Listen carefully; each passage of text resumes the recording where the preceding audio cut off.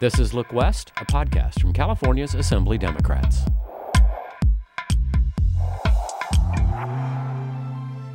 Inside the California State Assembly's ornate chambers, the dedication to excellence among Asian and Pacific Islanders in California was on display.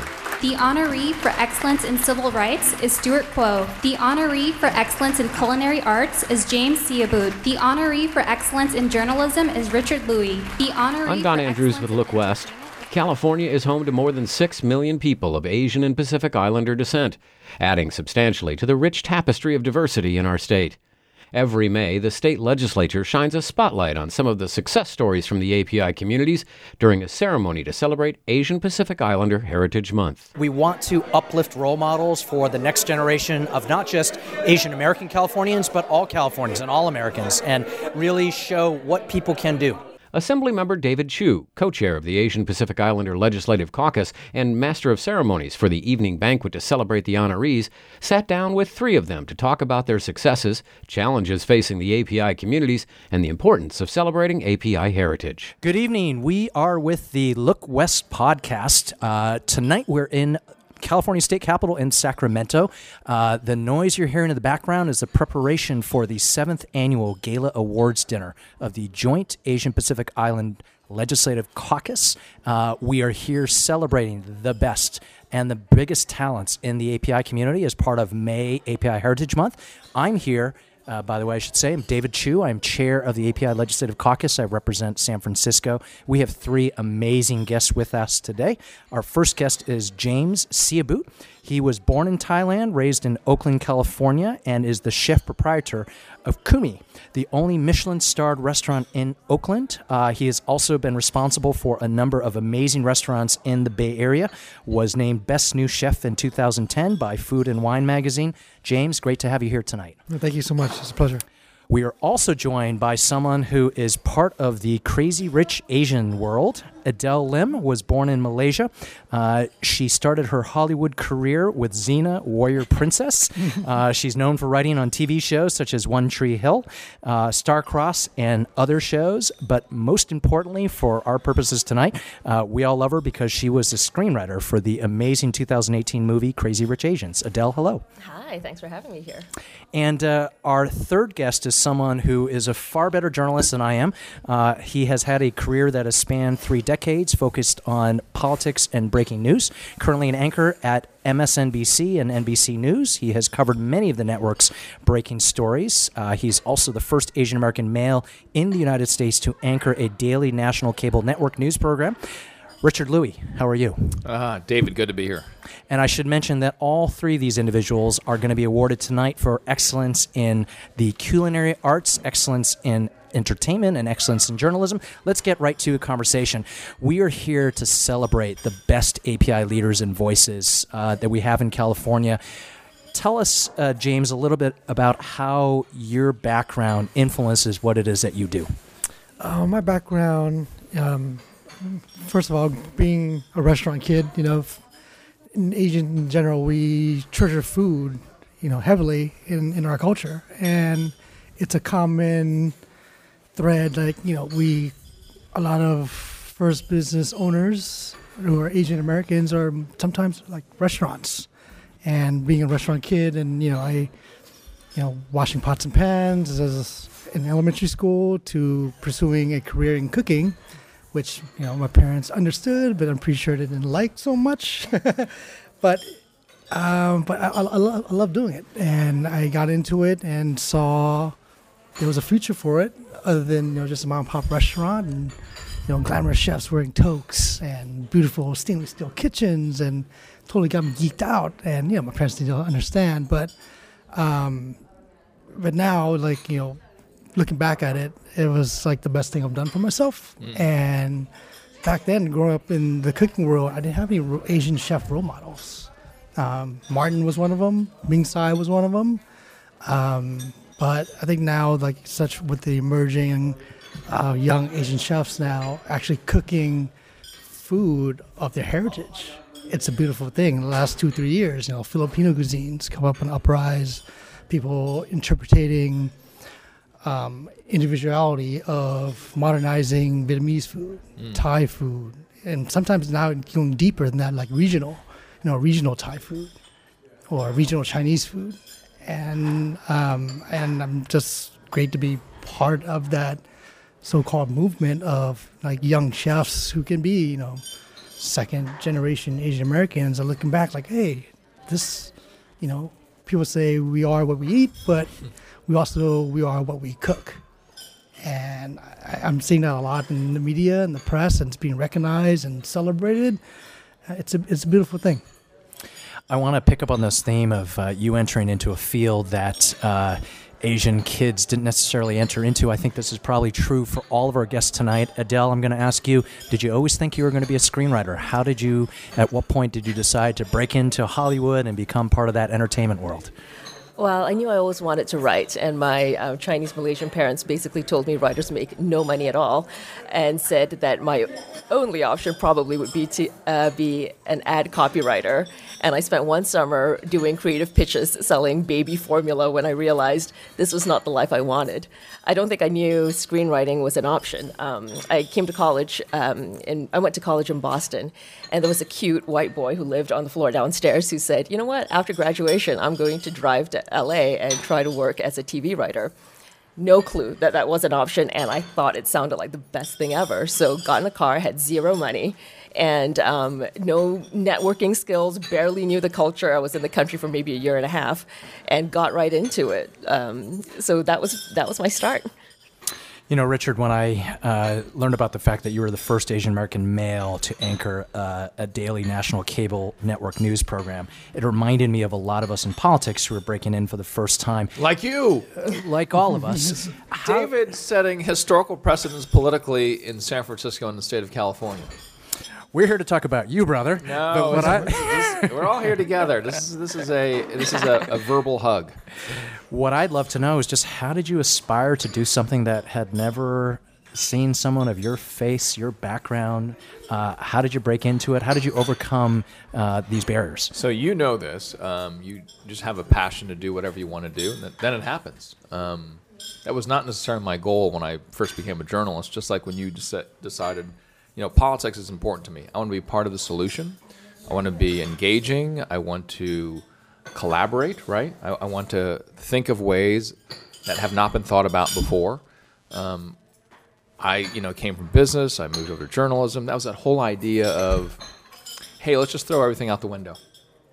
Let's try something different. In your background, for those who know David, could have gone anyway. He decides, I'm going to do this in politics. I'm going to be historic. I'm going to do something great for a town that I love. I've been all over. I know you're a Midwesterner, which means that you have a good soul.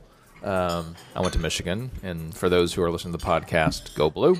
That was the whole idea. I don't think that it was necessarily in the crosshairs, but at the end of the day, when I was looking for, like James and Adele was saying, are there mentors, mentees, even mentees of mentors that you could go to who went through a process? I couldn't find one necessarily. It was frustrating at one point, but the 80% of that whole discussion is that I'm just really glad that, we can now, like on this small table we're on right now, David, talk about this issue and that we have made it past that point. I want to talk a little bit about what sort of barriers that all of you faced, given that you were first in your field, but also what did your background lend to whatever industry and career you've been in to give you an advantage? And James, maybe I'll start with you. I think it's persistent and hard work ethic.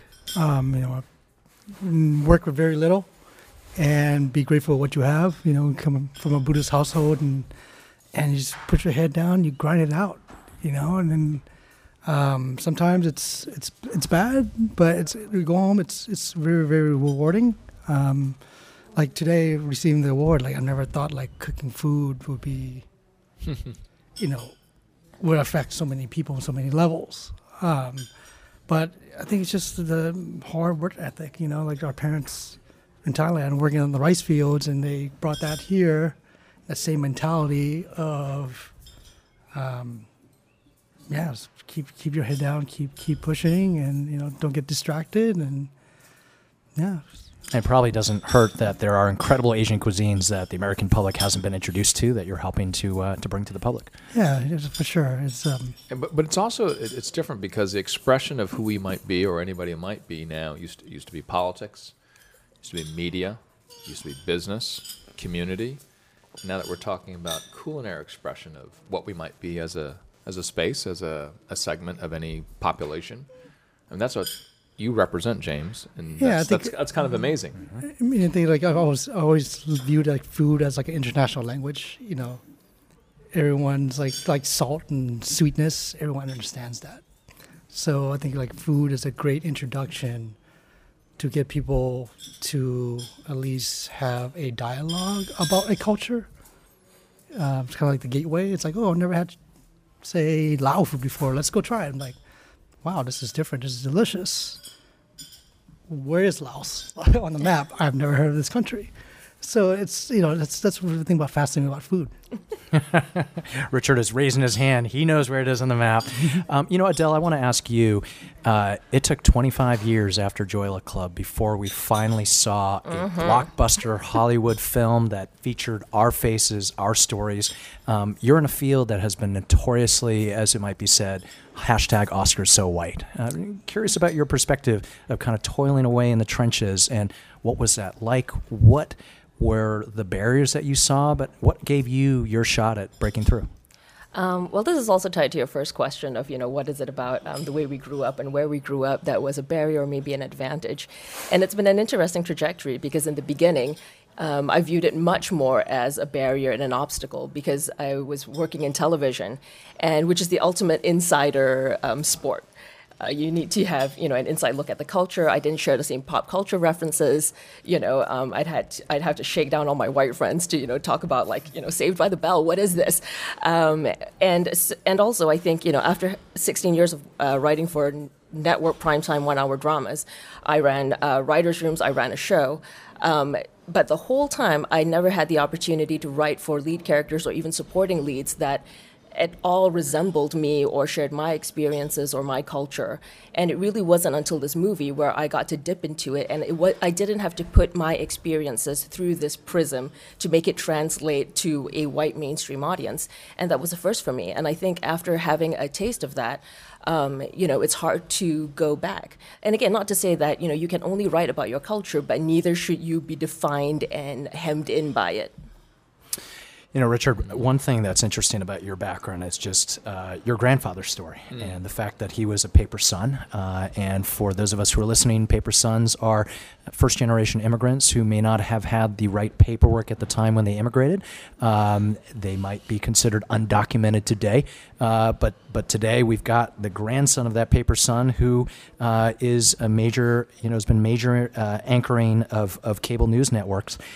Can you talk about how your background influences how you think about your job and your role and your responsibility as someone in media? Yeah, I mean, David, when I think about my grandparents, my grandpa and my grandma, who came here illegally, it's something that took a long time to accept and actually understand. It happened after I did a story on CNN about immigration in America. And we went to a break. And I sat there during the break, and I was shuffling my papers, and I said, wait, hang on a second. That's right, my grandparents came here illegally because the name on the tombstone says Wong, but my last name's Louie. And I remember that conversation with my papa. I was like, hey, Dad, why? I know we're cheap because we're Asian folks, but we did not buy a tombstone that has the wrong name. And then he did not know that. This man was 45 years old when he learned this, and he talked to his oldest sister, and he came back, and this is actually during the unveiling of the tombstone, and he said, I found out that they didn't want to tell any of the other kids, there were 13 of them, and my dad's like way down in the pecking order, like number 8, and he found out very late in life that he was indeed the son of 2 immigrants that came to America illegally. Illegal immigrants, undocumented immigrants, all the words you want to use. And I think that has been a long journey for me. And, Adele, you were sort of reflecting on that evolution of being able to express our story and knowing our story. that was one of those seminal moments when I was sitting there during the break and I said, oh, you know what? I am part of this story that we're talking about across the country. Specifically, we're here in California. This is a California story. That Golden Gate was the entry point for so many stories like mine that are still stories today. Let me, I know our time is getting short, but let me ask one final question about sort of the future of where we're going. We're here celebrating the amazing accomplishments of the three of you and others and how far our community has come. It's amazing. This is the week that is the 150th anniversary of the Transcontinental Railroad, which was built by first-generation Asian immigrants who experienced a lot of discrimination. And many years later, we're here with the highest number of Asian legislators in the history of our state and the diversity of talent and leadership that we have. What do you see as the future for Asian America? And if you could give advice to folks who want to do what you do, who are of Asian American background, what would that advice be? It's sort of a two-part question. Free for all? Free for all. Oh, I love that. Free for all. Hey, no, y'all go first. Well, first of all, I just want to say, whether it's Richard, you or David or James, just being the visible faces of what you do has had a tremendous impact on the community. I think the line of, if you can't see it, you can't be it. And I think one of the challenges that's specific to the AAPI community is this, which is culturally, I've mentored a lot of young writers through these programs. And the one thing we have to work on is this hesitancy to speak about themselves or to talk about their families and to pump themselves up or to feel like they are deserving or worthy of being in the space that they inhabit. And I feel like that's a struggle that many young up-and-coming people, AAPI people, need to get past, of saying, no, I deserve to be here. I have a point of view that should be heard. I have something to bring to the table, and I get to say it as loud and as brashly as anyone else, because it's not the quiet, receding violets who get any attention, whether it's in entertainment and politics, in whatever arena you're in. I would just encourage them to just really put yourselves out there, not be afraid to fail, and not be afraid to look foolish, and not be afraid to look like a damn fool, because that's the only way you get anywhere. Yeah. We can all take that. Not look like a damn fool. That's probably true for all of our fields. I think most of it for me is like taking ownership. I went through it myself, where I needed to conform, be in a populist group to quote unquote survive my school years, and not being made fun of, but taking ownership of your heritage and celebrating it. I think it's easier for you to do now. People are more well-traveled. Social media is a great tool. The internet, and I think it gives us tools to say, hey, I'm this ethnicity. I'm going to own it. You like it or not. I'm going to celebrate it. It's okay. Have that courage. Either you're with me or without me, there's someone out there can relate. And I need to put it out there because, it takes one to, get followers, and when my book came out, and I had so many, I talk about my upbringing, making fun of myself, stereotypes, whatever, stinky fridges, stinky, fish sauce, clothes, lunch, clothes, whatnot. And the thing that made me feel good about the emails and responses I get is like, wow, I shared the same story, and I'm 10 years older than you, but we never spoke about it. I'm like, why not? It's like, well, because it's embarrassing. It's like, we lived it.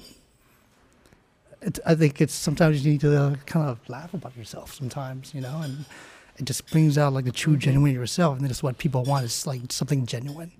And just to jump in on what he's saying, what you're doing with food and what you're doing with your book, it's just different avenues for people who don't know much about us or our history or our cultural background, for them to get a glimpse into it and be intrigued and, say, what's that? Or even cultures who are, people not of our culture. I think they can pick up on similarities, whether it's our familial dynamics or our food, that there is this mainstream monolithic culture that's been dominating for the, however many decades, and just seeing a different perspective, a different story. I feel like people are drawn to it, and it, it just fleshes us out. It makes us individuals. It makes us people. Mm-hmm. Richard, last word on the future for Asian America, and what would you say to future Richard Louis? Holy Hannah, what are you asking, David? Would we predict a stock market as well? Predict away. Yeah, why not? I think there's some thoughts, David, that number one, because as I remember when I was a teenage kid with my Depeche Mode hair and pants. I had the same thing. Yeah, brother. we got it. I saw your pictures. Is that you want to swing for the fences, right? You want to get those home runs, right? And I realize those home runs are super important. But now being 125 years old, I also understand that, we get things done by singles, a lot of singles. And then we get the home runs along the way. So go for the home runs. Everybody, go for the home runs in the community. But also don't forget the singles. And that would be the second one. The third one is, as we work together in the AAPI community, outside the AAPI community, is really to find the spaces where we super understand the differences so that we understand how we're the same. And today, and I've obviously followed your work since you made history in San Francisco as board president, in the way that you have created a coalition and collaboration. And that clearly, as you know, in your experience, has worked across and outside of the AAPI community. And that is the third point that you live through and you understand about the way we can take care of and lift up and hold up and push up spaces like the AAPI space. Well, we are here with three individuals who I want to run for office, even though you are receiving awards in excellence for journalism. Richard Louie, thank you for being with us. Adele Lim, out of Crazy Rich Asians and out of Hollywood. We're honoring her tonight here in our state capitol for excellence in entertainment. And James Siaboot, who we're honoring for excellence in culinary arts. We are here in our state capitol in California at the 7th Annual Gala Awards Dinner for the Joint API Legislative Caucus. I want to thank you for your leadership. Look forward to following your careers many years to come, and maybe in 10 years we'll do another podcast and see how far you've pushed things. Thank you for being on Look West Podcast. To see and hear more from the API Heritage Month honorees, check out the highlight video on the API Caucus website at apicaucus.legislature.ca.gov.